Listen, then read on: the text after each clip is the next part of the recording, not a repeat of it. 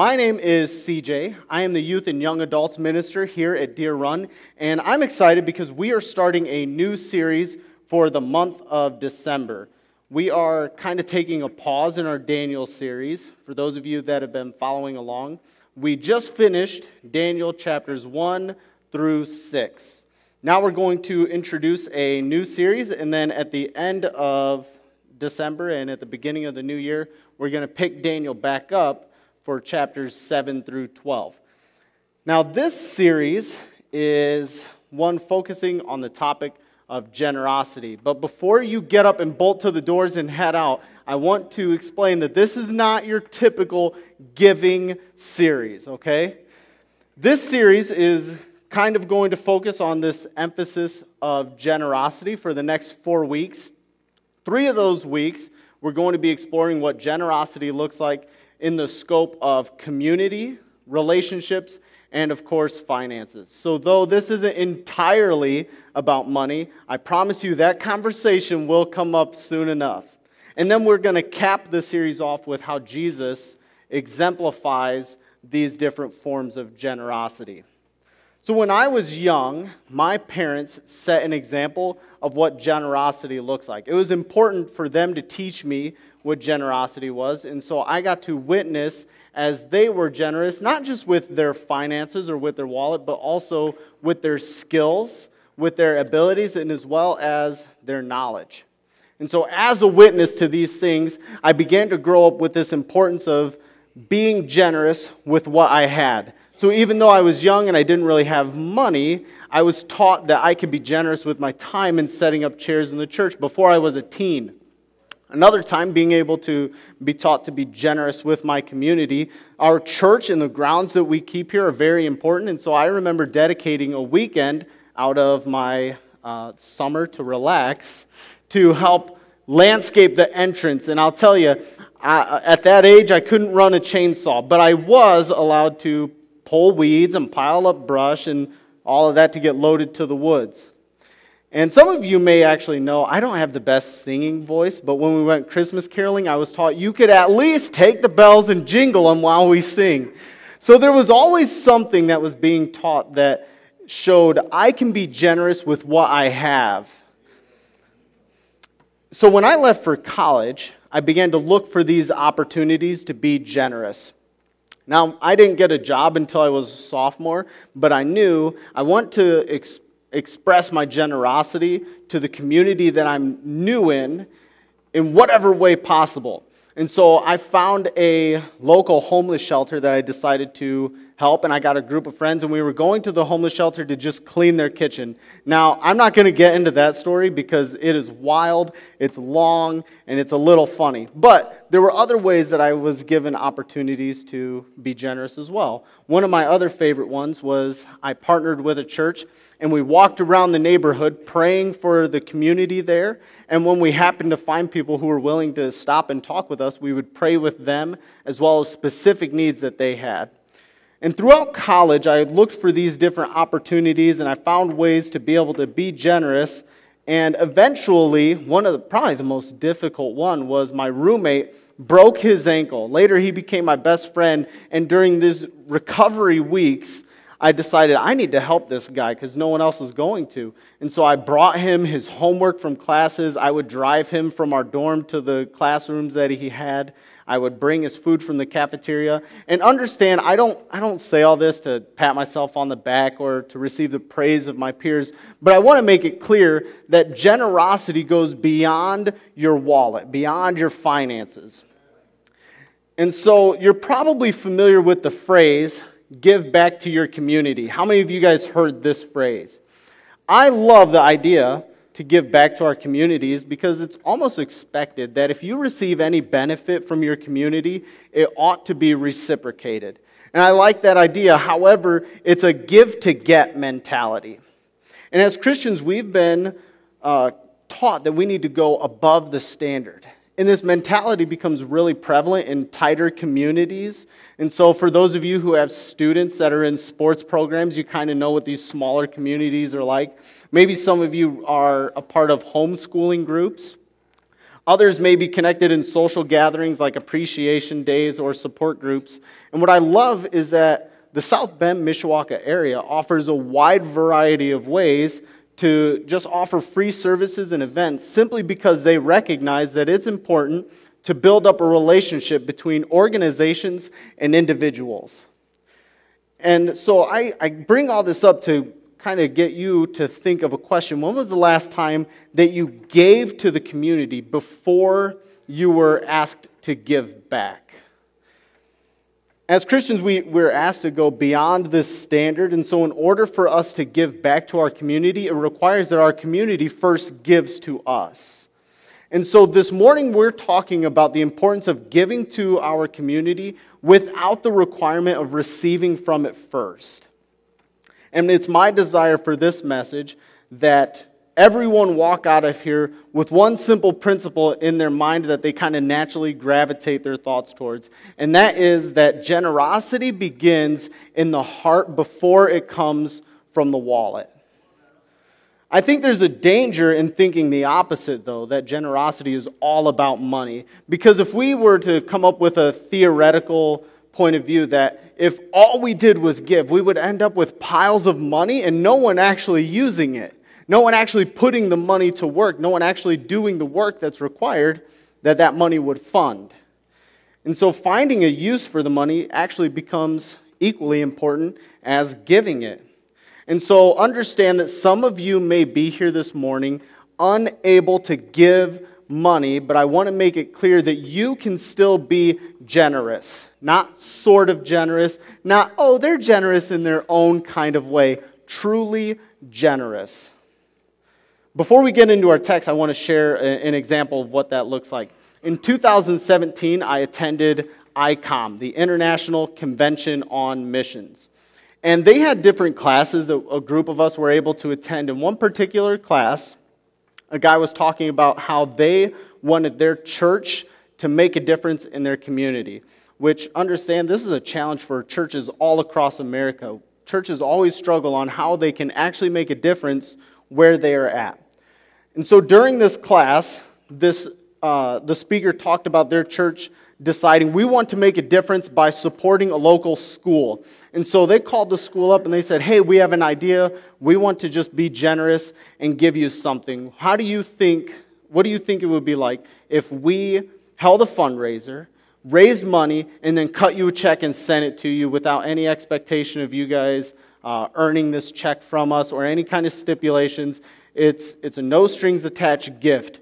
And later, a representative of the school board contacted the church and said, listen, we have tons of donors. We have lots of people wanting to do fundraisers and give us money, but what we really need is someone to just come and paint our gym, and we can't find anyone. And so this church, rather than getting a group of people and hosting different events to write a check, they got a group of people together, committed to helping the school. They sent people over and painted the whole gym and became an influencer, not just within the school, but they became a presence within their community as a church that makes a difference. And I loved that example. So we are going to be looking at Matthew chapter 25 today. If you have your Bibles, go ahead and open up to it. I'm going to be reading from the English Standard Version.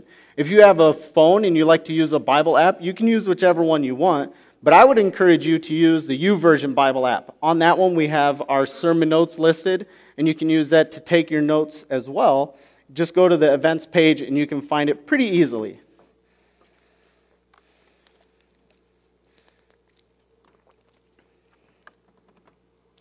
So Matthew chapter 25, verses 31 through 46, Jesus talks about impacting the community and how it affects the kingdom as a whole. When the Son of Man comes in his glory and all the angels with him, then he will sit on his glorious throne. Before him will be gathered all the nations, and he will separate people one from another as a shepherd separates sheep from the goats. And he will place the sheep on his right, but the goats on his left. Then the king will say to those on his right, come, you who are blessed by my Father. Inherit the kingdom prepared for you from the foundation of the world. For I was hungry, and you gave me food. I was thirsty, and you gave me drink. I was a stranger, and you welcomed me. I was naked, and you clothed me. I was sick, and you visited me. I was in prison, and you came to me. Then the righteous will answer him, saying, Lord, when did we see you hungry and feed you, or thirsty and give you a drink? And when did we see you a stranger and welcome you, or naked and clothe you? And when did we see you sick or in prison and visit you? And the king will answer them, Truly I say to you, as you did it for one of the least of my brothers, you did it for me. Then he will say to those on his left, Depart from me, you cursed, into the eternal fire prepared for the devil and his angels. For I was hungry, and you gave me no food. I was thirsty, and you gave me no drink. I was a stranger, and you didn't welcome me. I was naked, and you didn't clothe me. I was sick and in prison, and you didn't visit me. And they also will answer, saying, Lord, when did we see you hungry or thirsty, or a stranger, or naked, or sick, or in prison, and didn't minister to you? Then he will answer them, saying, Truly I say to you, as you did not do it for one of the least of these, you didn't do it for me. And these will go away into eternal punishment, but the righteous into eternal life.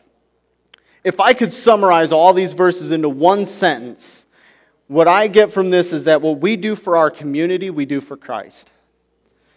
And this is an interesting concept because the least of these seem not to be close friends, but they seem to be strangers. They seem to be the passerby on your way to work. It seems to be your student's teacher that you don't really get along with, but you only see once a quarter, so it's bearable. These are the kind of people that don't have a close interaction, but they're people nonetheless.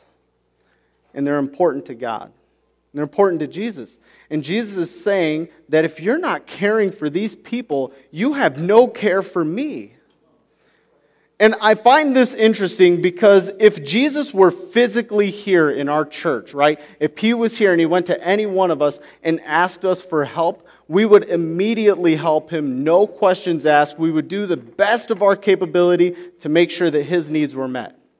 But if it was an addict that blew all his money, oh man, that's a different story, isn't it?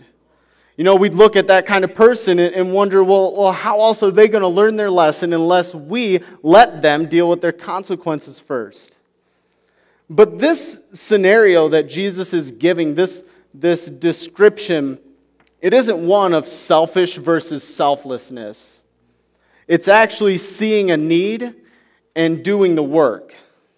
Jesus doesn't focus on the why or the how. You know, why did you end up in this circumstance? How did you fall so far from what you could have been? But these are the questions we often ask to those that we want to help. We begin to ask our own questions because we require more information than what is necessary. And sometimes we even ask things internally to ourselves. Well, what can I benefit from this? If I help this person, what is in it for me? And Jesus makes no explanation on why people helped each other. He just says, what you did for them, you have done for me. This topic actually becomes one of utmost importance. In fact, community involvement seems to be the greatest factor in whether a person will attend your church or find a different one. Another convention that I went to, this was in, I believe it was 2014. Believe it or not, I've slept since then, so I can't quite remember. But it was a National Preachers Summit, and this particular convention focused on millennials. Those are people my age, or in other words, the 20-somethings. And this particular one was talking about how millennials can be reached by the church. And so lots of different platforms were taken up, whether it was on outreach or involvement or opportunities to just make millennials feel important. So lots of discussions were held about why millennials are absent from churches, what would it take to bring them back to churches, and if they're not involved in a church, how are they growing closer to God? And so lots of discussions came around, and the largest takeaway was like a gut punch sentence. I think I've shared this from this pulpit before. One particular preacher was saying that this epidemic is happening not because that millennials feel irrelevant. He said, millennials are leaving your church not because they feel irrelevant, but because your church is irrelevant. And that left a sour taste in my mouth. It bothered me because I've never felt that way. I've always felt cared for by my church. But if we look at the numbers in a whole, there are lots of people my age that have been leaving churches for years. People my age who have been in churches with their parents all throughout their lives, and then they graduate high school and they go to college and they start looking at the way different churches operate, and then they decide, well, these churches make a difference, but my church at home doesn't seem to do the things that they do.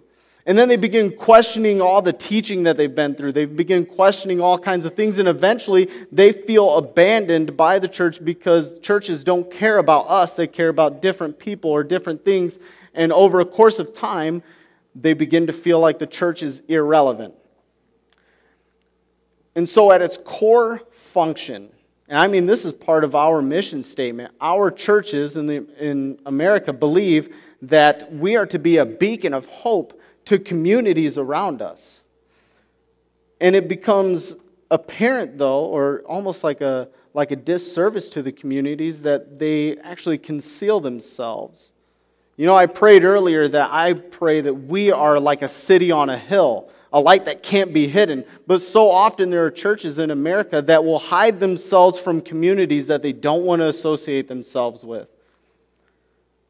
There are places that the church needs to be in order to have influence on its community that in our area I just don't see. And it's a bit of like a slap on the wrist, but it also comes down to our responsibility too.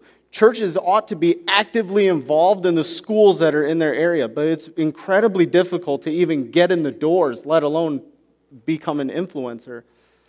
Churches ought to provide support groups for people that are struggling and even counseling sessions for free for anyone who needs it. But sometimes those are the people we want to hide from.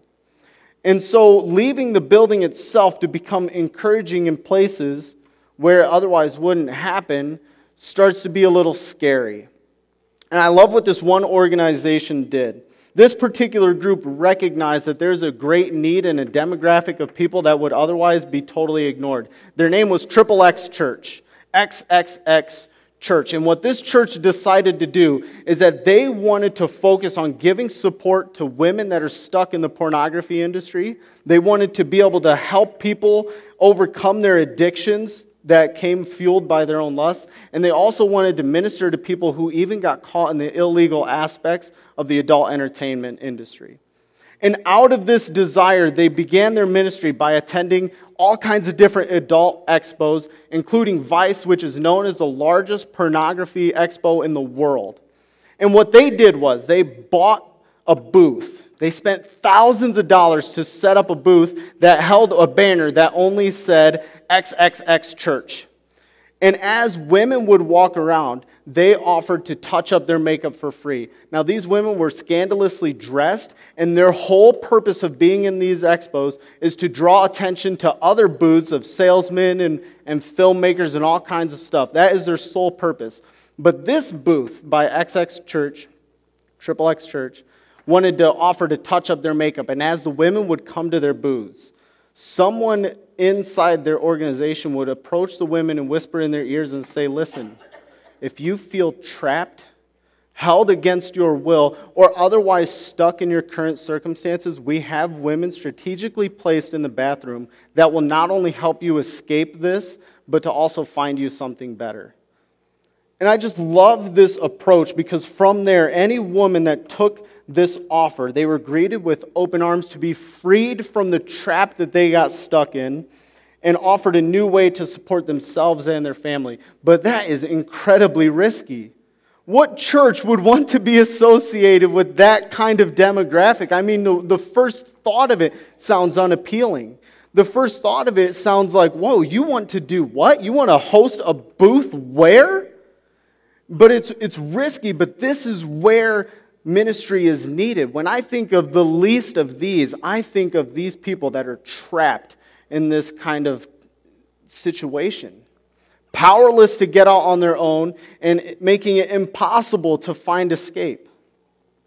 The XXX Church movement wasn't one that happened overnight, though. It took deliberate preparation, training, and a closeness to God for themselves not to fall into the trap. You see, beyond millennials, people have been leaving churches because there are real needs that simply aren't being met. And if we desire to stay relevant, Deer Run, if we desire to be generous, we need to be observant and see the needs in our community and not just throw money at it, but to actually act, to do the work that's required. We can't just assume that a check is going to solve the problem, but we can take the check and put it to work. We can do the work that's required to make a difference in our community. One of the areas that we do very well, I had already mentioned it, and you guys are going to hear us talk about Angel Tree quite a bit during this season. Angel Tree is an organization that helps incarcerated parents give their children a Christmas that they otherwise wouldn't have. And so Angel Tree, with the help of other churches, gives out families. And these families are from homes of incarcerated parents, and they give them a list. So-and-so's father in this prison was able to communicate to them and knows that his son wants race cars, and his daughter wants to get ice skates, and so on. And so the churches get that, and then we fund that mission, and then we deliver those presents to the families. And it's incredible the impact that I've seen in our community, not only from complete strangers, but other people who say, I know that church, I've heard of you before. And we get to pray with them. And it's such an incredible feeling, seeing tears well up in people's eyes, knowing that not only are they loved, but their children are loved, that their incarcerated parents are loved by the church. It's incredible, and I think we've done this so well. And it's sad to say that in Indiana, there are 29,000 residents that are imprisoned on either the state or federal level. And as that continues to grow, our church has committed to taking on more families and more children. And understand, it is hard. It is not easy getting all these families and making the phone calls and planning when to deliver things. It takes a lot of work and preparation. But I tell you, that is kingdom work. And God could not be any happier with the stuff that we are doing for this organization and those families. I'm incredibly proud of what we do for them. But it shouldn't end there, right? We shouldn't just get our warm fuzzies once a year. We ought to be doing more stuff year-round.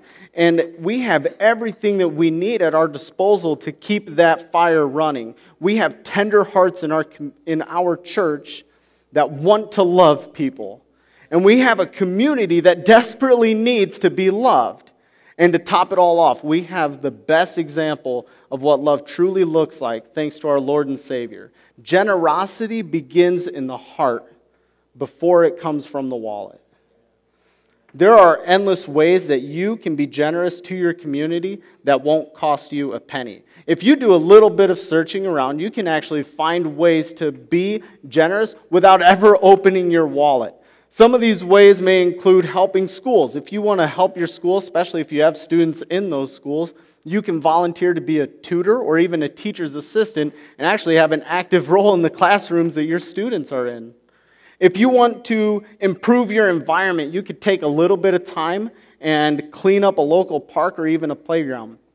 Even if you want to just be a good neighbor, you can pick up a rake, you can fire up a lawnmower. I almost forgot what it's called because I never do that. No, I'm kidding. But you can help people around you and do simple things that won't cost you anything at all. And it can benefit the area that you're in. And the more that happens, the more your generosity is going to grow. I think one of the biggest encouragements that I was given is to just be observant. Anytime you look around and you think someone ought to do this or that, you ought to look inwardly and consider, am I that someone?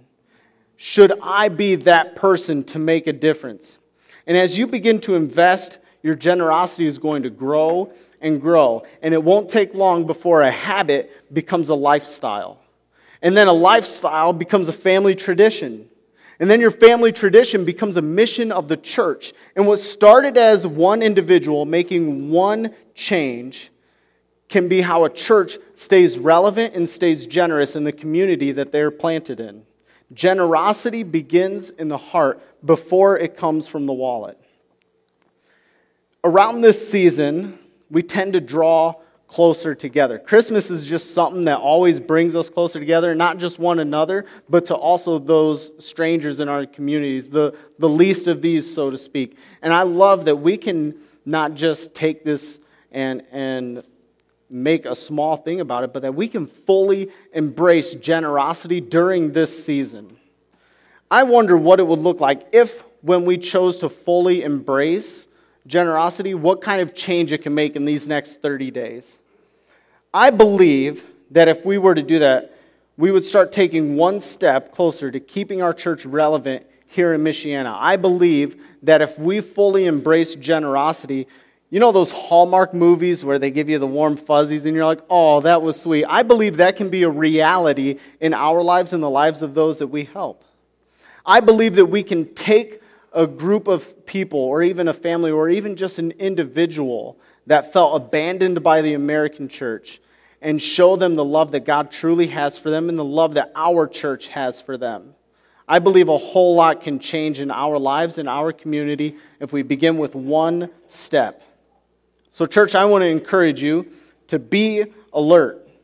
Observe what's around you, the people, the places, the events that you may attend, and ask yourself, what can I do to help? What can I do to make a difference? What can I do to be generous for my community?